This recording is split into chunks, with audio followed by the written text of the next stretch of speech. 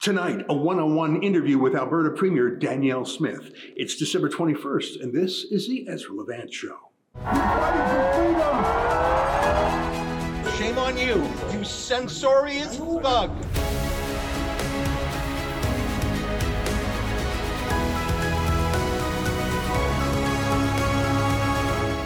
Alberta's next general election is on May 29th, just 5 months away, and it's actually neck and neck between the new leader of the UCP, the United Conservative Party, that was selected after Jason Kenney imploded, between Danielle Smith, the Premier and leader of the UCP, and Rachel Notley, the leader of the Socialist NDP, who was the accidental Premier, elected in 2015, the same year Justin Trudeau was elected. It was a double whammy for Alberta that put the province on the back foot for half a decade. Well, this is going to be a very important election, and there's a lot of people trying to shake Danielle Smith already. Remember, she was an outsider who took over the UCP. It was Jason Kenney's baby. He fused together the provincial progressive conservatives and the old Wild Rose Party, and he installed himself as leader in it. It was his party in every way, but that unraveled pretty quickly and came to an end this spring. In my view, it was two things. Jason Kenney was too deferential to the federal government. He was always keeping an eye at the bigger opportunity of later one day running for prime minister. And I don't know what happened to him, but he became a lockdown enthusiast. He went from being the Ron DeSantis of Canada, the freest, lightest touch, to being the guy who was arresting and jailing Christian pastors. I don't understand it. I don't think a lot of Alberta Conservatives did either, and thus he is not Premier. I'll talk with the Premier. That exclusive interview is next.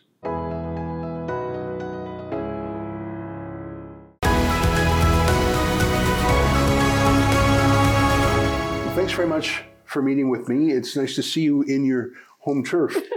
Nice to see you. I want to ask you about this meeting because some Conservative politicians get nervous about Rebel News, and other journalists do too. We were banned from the Alberta Legislature Press Gallery by our rival reporters. We had to get special permission from the Speaker to come in.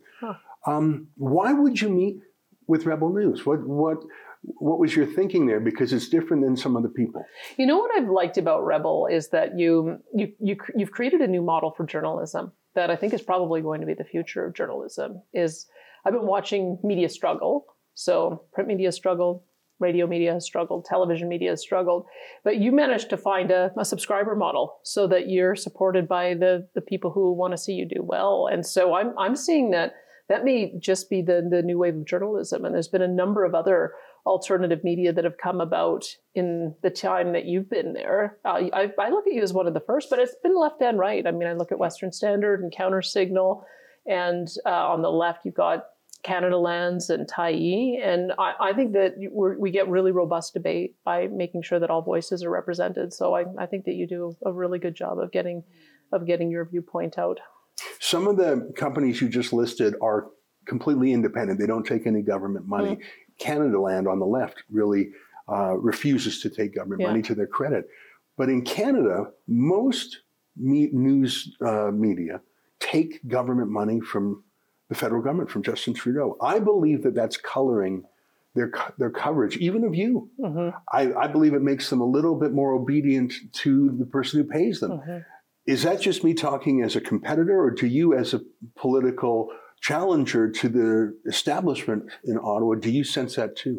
I think there's been a couple of things. I noticed this with the CRTC and the fact that that radio and television do have really life or death decision of their broadcast licenses being held by the CRTC. And if you get too many complaints, there's always this worry, are we going to be able to defend our licenses?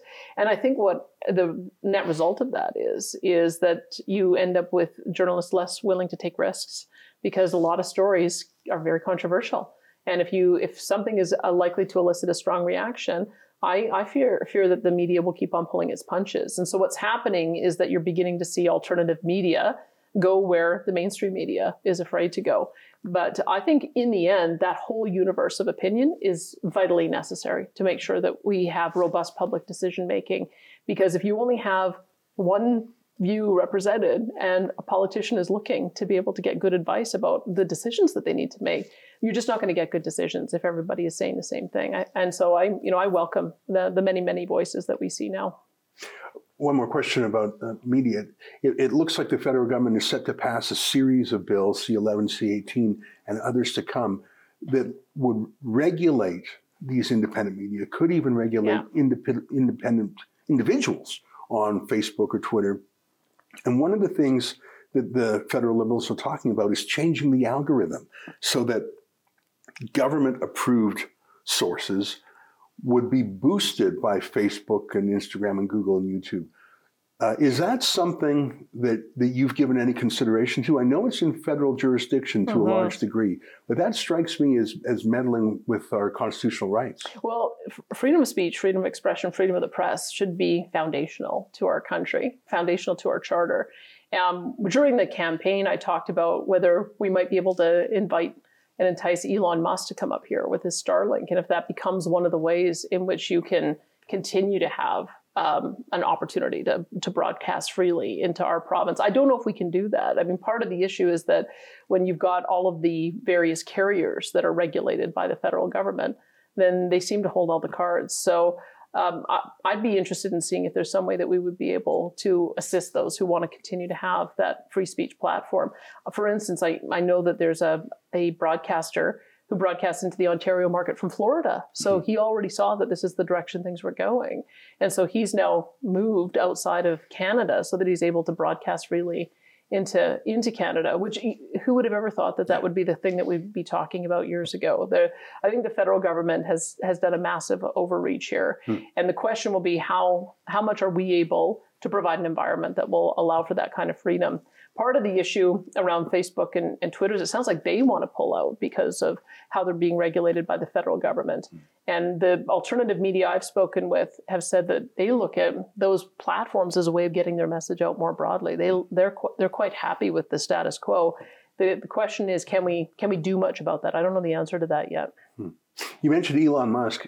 He recently bought Twitter, and he actually called it a crime scene.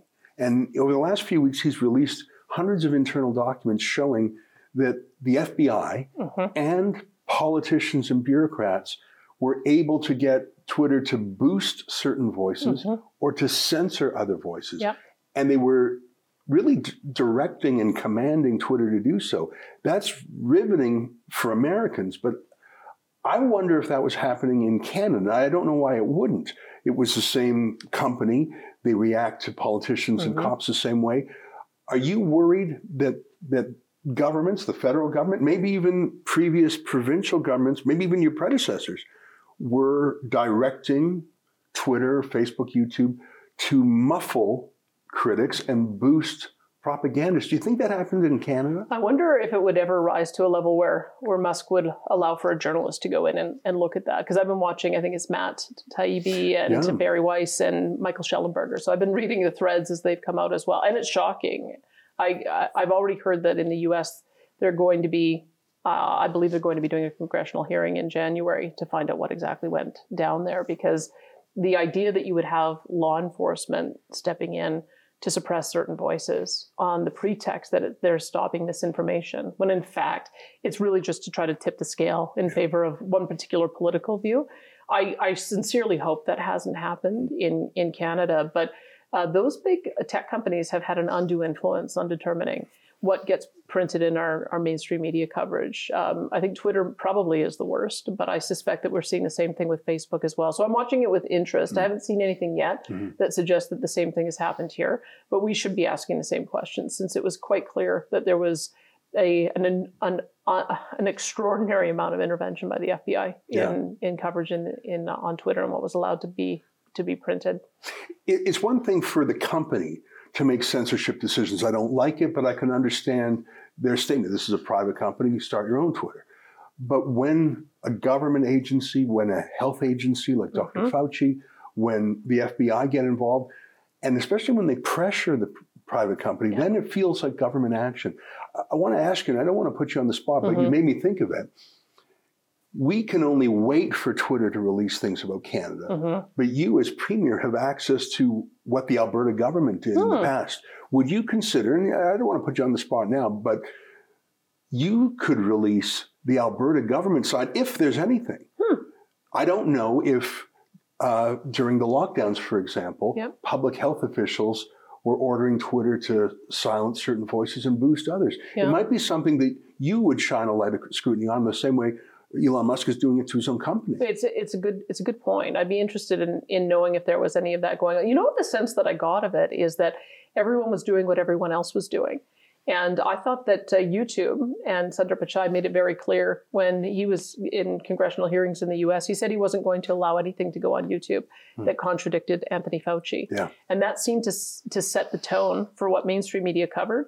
And it seemed to have had an overlap effect in Canada. So it may be just that everybody was following the lead of these tech giants. Yeah. But if there's something more there, we should know the answer to that. I'll make a note to look into it. I haven't had anyone brief me on that to well, I don't think they would. I think they'd probably want to hide it as they hid it from Elon Musk. And we talked briefly about the lockdowns, and I think you're right. There was sort of a mania, and everyone, it was like a giant game of Simon Says. Everyone would do what the other jurisdiction did, because I guess if everyone was doing it, you couldn't get in trouble for doing it. And I think there was a madness that took over.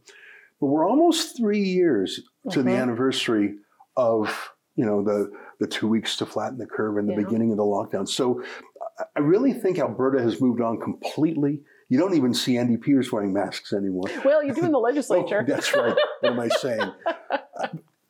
For theatrical purposes, I guess. But I think that a lot of people have moved on in Canada and around the world. But I feel like some parts of this government have not. Just last Friday, a pastor from Calgary, Arthur Pavlovsky, was in court being prosecuted for a potential $100,000 fine for a public health order that's a couple years old now. Now, it was stayed, and there was no conviction, and he's won a few of his other cases. But there's another pastor, Church in the Vine, $80,000 fine. They're still battling in court. There's a restaurateur named Chris Scott. So there's all these pastors and small businessmen. None of them are violent. And the world has moved on, but Alberta Health and Alberta Justice are still prosecuting. And they haven't had a lot of wins, but they've had a few. Yeah. And it just feels like a hangover from a bygone era. Yeah. It doesn't feel like it's in sync with the times. Is there a way to move on? It feels like a vendetta from some prosecutors that really want to punish these guys. That's how. Now I'm coming from a very strong point of view. I support these guys, and I know you've got to be. You can't meddle in a judicial process. But boy, it doesn't feel like it's in the public interest. I think we learned a lot about how our justice system works in watching things at the federal level, and how the Attorney General and the Crown have an independence from the Premier's office. The questions that I can ask and have asked and continue to ask is it in the public interest? Yeah. And is there a reasonable likelihood of conviction? Yeah. And I think the longer that we go on seeing that prosecutions are not being successful, it makes a stronger case on both of those fronts. That if the conviction isn't likely, we know that we have a lot of pressure on our courts. Yeah. And if the public has now come to terms with wanting a different approach, is it in the public interest? It's becoming increasingly hard to answer those two questions. Now, I put it to the prosecutors, and I've asked them to do a review of the cases with those two things in mind. And I'm hopeful that we'll see a true turning of the page, because I think you're very right that something changed in February when the Freedom Convoy took place. That I think people realize that now we know more about this virus, we have more effective means to be able to address it. That some of the extreme measures that may have had a lot of widespread support early on, they just don't have the same widespread support today. And so, do you continue on in prosecuting when the public has moved on? That's the big question that the Crown has got to come to terms with. That's really how marijuana decriminalization happened. It did happen legislatively, but for years, prosecutors just did not prosecute small possession of marijuana, even though it was against the law. There are 3 truckers from Lethbridge, not violent, no firearms. One of them was a town councillor in Fort Macleod.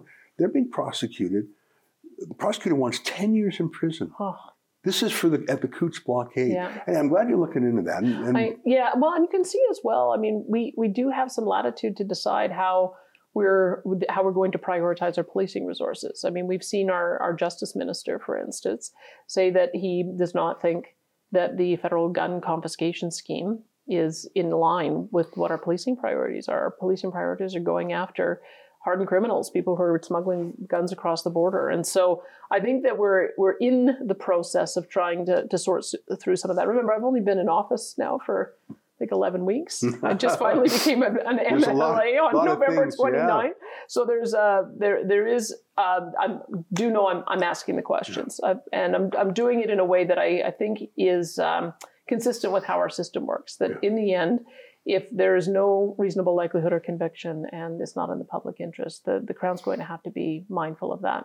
Yeah. My next question is partly a lockdown prosecution, but it actually makes me think about oil and gas, because that same Pastor Pawlowski is on trial in February for violating the Critical Infrastructure Defense Act. I don't think it's going to succeed, but that law was designed to fight eco-terrorism, designed to fight anti-oil patch activists. It's never been used for that purpose. What is the state of play in the globally funded, globally directed war against Alberta's oil sands? Because oil has never been more in demand from Russia, from OPEC. Natural gas has never been more in demand. This war in Ukraine proves that. Yeah. But we still don't have access to blue water. Yeah. I would say that there is, again, we're in the middle of, I think, a reassessment. We have to be, because people are now seeing a spike in their gasoline and diesel bills. We're seeing electricity go up. We're seeing home heating go up. We're seeing the cost of everything go up. And consumers, especially those who are low income, on fixed incomes, they're really hurting. So I think that's creating a bit of a wake-up call for politicians that affordability is number one. We know here we've had to make a number of measures to try to address some of that affordability crisis. Energy security too. This is the interesting thing I'm seeing in the US as well, is that those on the Democrat side are concerned about affordability. Those on the Republican side are worried about energy security. And they're all looking up to Canada and saying, maybe that's one of the answers. We sent Sonia Savage to COP27 because, quite frankly, I just don't think the federal government does a very good job of representing our views. That's the Global Warming Summit? Correct. And we had John Kerry ask the Environment Minister, Stephen Guilbeault, what are you doing up in Alberta? What are you doing up in Canada? You guys are miles ahead of us on environmental issues.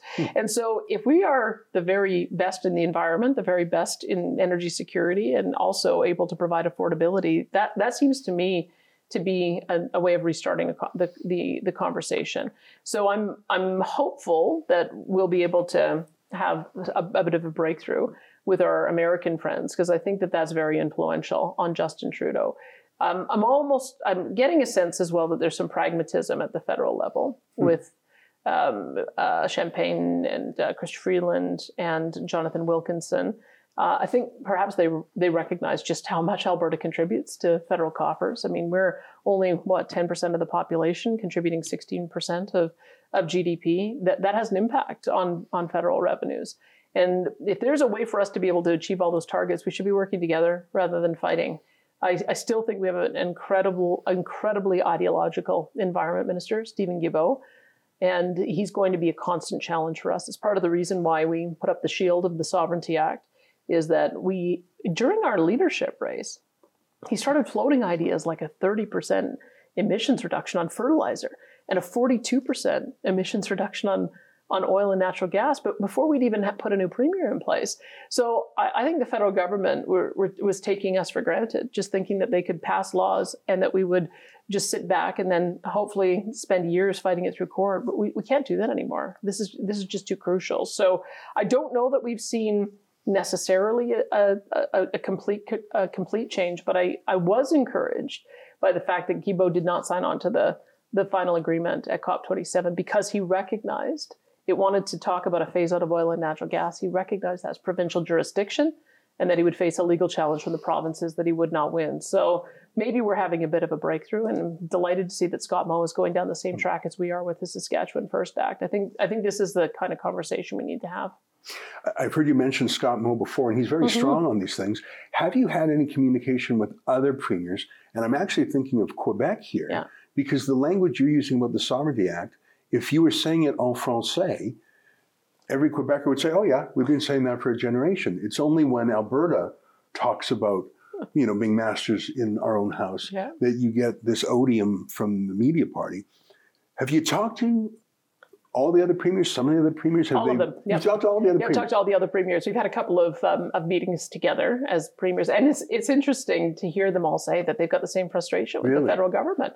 That in different ways, the federal government is invading a provincial jurisdiction. Is there any support for your Sovereignty Act from other provinces? Is it just wait and see? Or, other than Scott Moe, who's sort of emulating it, has Quebec given you a view on it? Quebec, when I've spoken with Francois Legault, part of what he, I think, sees us now as an ally when it comes to federal interference in our jurisdiction. The federal government always wants to overtax and then dribble money back to the provinces with strings attached. And we've taken the view, if you want to cost share with us, great, but we're going to run our programs our own way. And that has been a consistent position that Quebec has taken. And I think they're very pleased that we're doing that too. I'm still trying to have a breakthrough with Quebec because they've got immense natural gas resources. And they really could be a champion in developing their natural gas, talking about hydrogen, getting into this green technology world. We do great work with carbon technology, carbon capture. They could do all the same things. And can you imagine if Quebec actually decided to develop its resources and offered itself as a solution to the energy crisis in Europe? I think that would be really powerful if we could partner that way. I haven't had that breakthrough yet, but I'm working on it. And how about with Justin Trudeau? Sometimes politicians have a public banter that's more aggressive than a private working relationship. I don't want you to give away any confidences. Obviously, you need a working relationship with the Prime Minister. But how has he been in his dealings with you? Well, I can tell you a couple of things that I've raised with him. I've said that if you want to move down this pathway of reducing carbon emissions, just know we're not doing it Quebec's way. We're not going to be shutting in oil and natural gas. I think our solution is more LNG export. If you can reduce the amount of reliance on other heavier polluting fuels, that's should be a win for the planet. We have a great amount of interest in developing out a hydrogen economy. We've got a number of different companies that are looking at small modular nuclear and other technologies so that they can reduce the amount of emissions that they have. And if they want to partner with us on those things, then we can get along just great. But if they think that they can put unilateral arbitrary restrictions on our industry, we're going to fight them on it. So I'm hopeful that we will find some common ground there. The Prime Minister has said he's not interested in a fight. It remains to be seen if they come through with some of the things that they've been talking about in the last couple of years, or the last year in particular. Then they will get a fight, because we just know the kind of aggressive targets they're talking about. They call them emissions caps. If you cannot achieve them because the time frame's too short and the technology doesn't exist, it's a de facto production cap. And if you are trying to limit our production, it's a violation of the Constitution. And so we're going to make sure that we defend that vigorously. Trudeau has a hatred for carbon, which is very strange. It's just an element on the periodic table. And I think he is developing a hatred for nitrogen, another element, in respect of farmers. Yeah. And I know in other countries like the Netherlands, they've actually had a farmer uprising, a farmer rebellion, because just out of the blue, they said, we're going to transition off of fertilizer-intensive food production. Are you worried that is going to be Trudeau's next transition away from a real economy to his fantasy utopia economy? Have you talked about that at all with him? Completely. Really? Well, when you look, that was one of the issues that came up during our leadership contest. And Scott Moe, to his credit, he drew a hard line and said, no, we're not doing this. And it seems like the federal government backed down. But then it appears that federal agents were going onto private property and testing water, presumably to see what the nitrogen levels were. So Scott Moe took another step and said that he was going to charge those officers with trespassing. So I think what you'll find is that Alberta and Saskatchewan are very much in sync on working together to defend our jurisdiction. And it's not the only one. You also recall in the last year, they talked about having a warning label on ground beef as well. And I think that expands out the war onto our ranchers as well. So we know that all of these things are interconnected, and we know that there are better ways to achieve the outcome that they're looking for. And that's what we're going to put on the table, is if we want to have better environmental quality, lower emissions, we can do that. But we've got to do it in a way that works for our economy. It's my observation, and I'm not the first to make it, that any Alberta premier is successful defending Alberta against Ottawa. I mean, it goes back to the day this province was born. I think that one of the failings of Jason Kenney's tenure was that he never really grappled with Ottawa. In my mind, I think Kenney was looking to maybe run federally one day, and so he didn't want to do anything that was too pro-Alberta that he might have to defend later when he's running in Ontario and Quebec. I think he didn't stand up strongly enough. Other than the Sovereignty Act, are there other issues? Like I look at Ron DeSantis, who's a governor of a state, but he finds legitimate ways to push back against Joe Biden. And he not only wins Florida, but he wins sort of national support. He's become a kind of national hero. Do you see yourself as a counterweight to Justin Trudeau? Or do you see yourself as just, I'm the premier of Alberta, and I'm just going to flick away Trudeau if he comes marauding around? But could you be a kind of alternative or opposition to him even? I think the way I'm looking at it is anything Quebec is doing, we should be doing too. Because I think Quebec is really operating within its full sphere of jurisdiction, the way our founders intended. And so it's part of the reason why I've asked our finance minister, for instance, to look at what would happen if we collected all of our own taxes.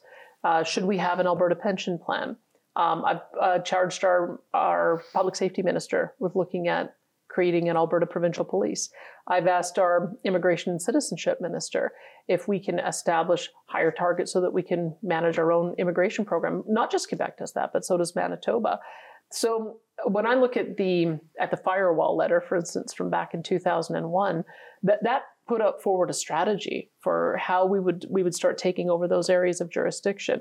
Agriculture is another one. We could be far more self-sufficient in how we regulate our agriculture industry. That's under Section 95 of the Constitution. You can see as well with our Justice Minister. We have a really great firearms officer, Terry Bryant, and it was her suggestion that we take over the administration of the Firearms Act. And so we've announced that we're going to be doing that. So I'm looking for more and more ways that we can take over those areas of jurisdiction. I think that the federal government used to be helpful. Maybe that's why we allowed them to assist us in delivering our programs. They're not helpful anymore and haven't been for at least the last 7 years. And because they're being unhelpful, and I think in some ways outright destructive to our ability to attract investment and to manage our economy, we've got to become more self-protective. So I'm looking for all of those areas so that we can stand on our own 2 feet. I think that's what we're supposed to do as a province. We're now at a point where we're almost the second largest economy. We're neck and neck with Quebec, which is quite remarkable considering they're twice our population.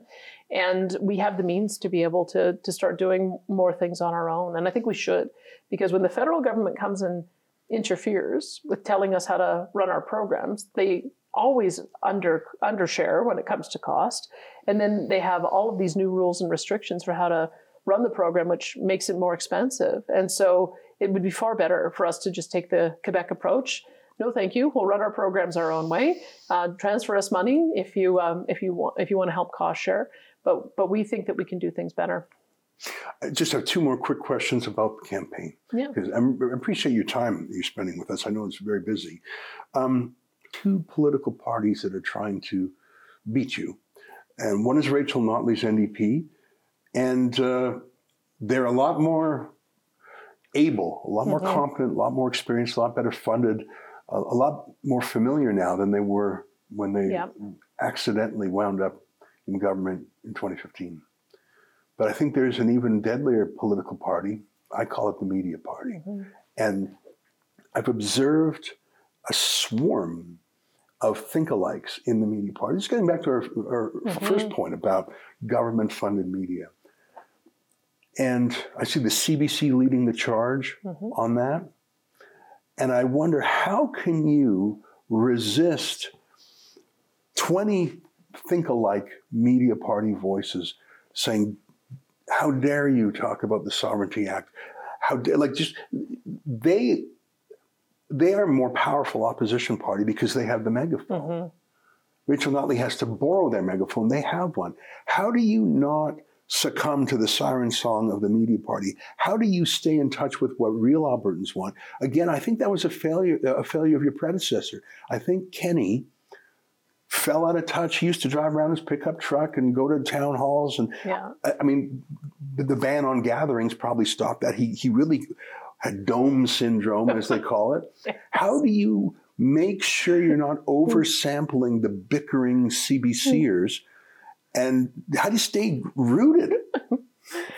Well, from time to time, I'll do a shift washing dishes at my husband's restaurant. Oh, really? I'm going to be doing that on New Year's Eve, actually. But washing dishes, okay, you're talking to the other... But that's part of it. And that's one of the things that Klein always did, was that he made sure to go where real people were, to have real conversations. And I have so many opportunities to do that because I live in a small community. And so there's plenty of opportunity to just go out to the local restaurants and people will always come up. And I always have interesting conversations with people. I try to go to as many public events as I can and be in as many communities as I can.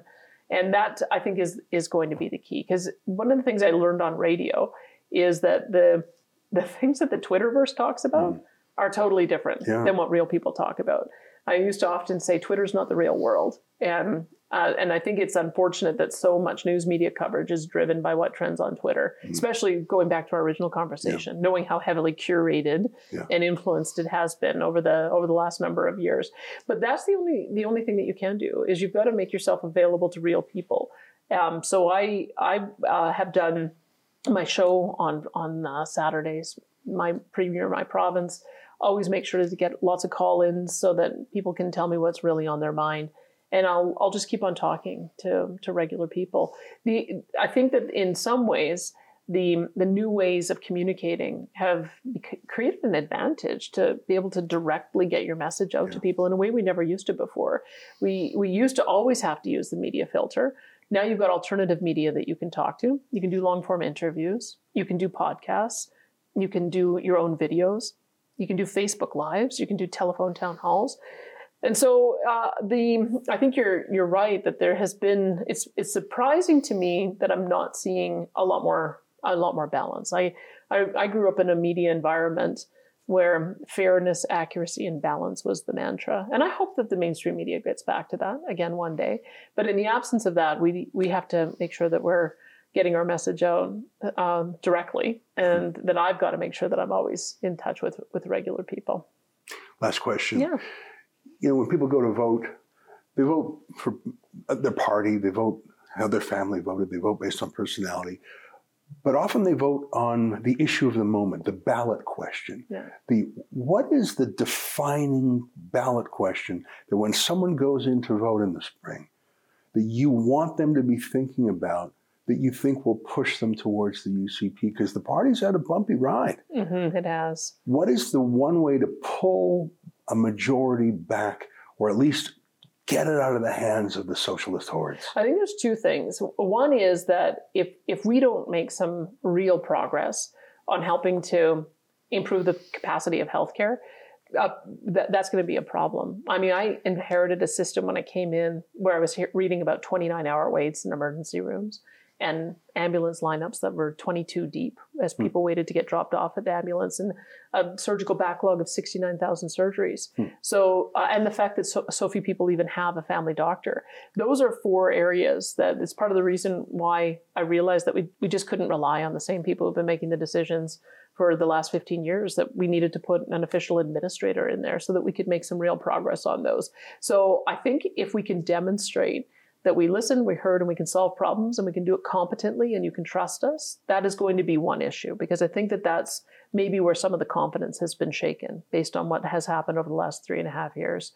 The other is that the people in this province just want opportunity. People come from all over to be able to get a job, get a well-paying job, be able to get trained in an area that allows for them to make sure that they can potentially go on a path to be an entrepreneur, start a business, bring their family here.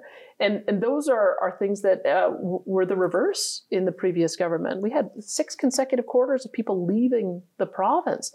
We had an energy minister who told people, well, maybe go hang out in BC for a while until things improve. Yeah.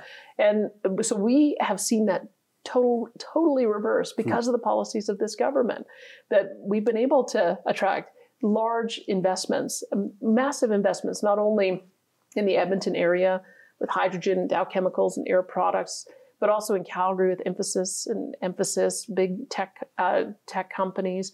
We have seen an increase in venture capital. It got as low as $24 million a year. Now we're over $500 million a year. We've got consumer confidence at 2.9%. It's up. The rest of the country, it's down. And that doesn't happen by accident. That happens on purpose. Those are because of good policies, good tax policy, creating a good environment, being open for business, celebrating entrepreneurs, wanting to have wealth creators here, reducing red tape. And that, I think, is going to be, the point of differentiation is, do you want to go back to the way things were under the other guys, or do you want to just keep on going forward? Yeah, we have a little bit of trust that we need to restore. But I think if we can give people confidence that we can competently manage the business of government, but also be able to create an environment where they can flourish, I think that those are going to be the two things that make all the difference.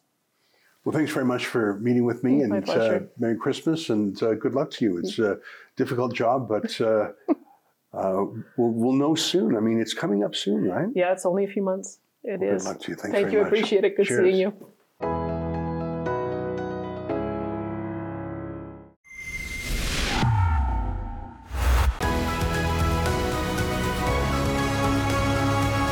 Well, that's my sit-down interview with Premier Danielle Smith. What do you think? Send me an email to ezra@rebelnews.com. That's our show for tonight. Until tomorrow, on behalf of all of us here at the Western Outpost of Rebel News, to you at home, good night, and keep fighting for freedom.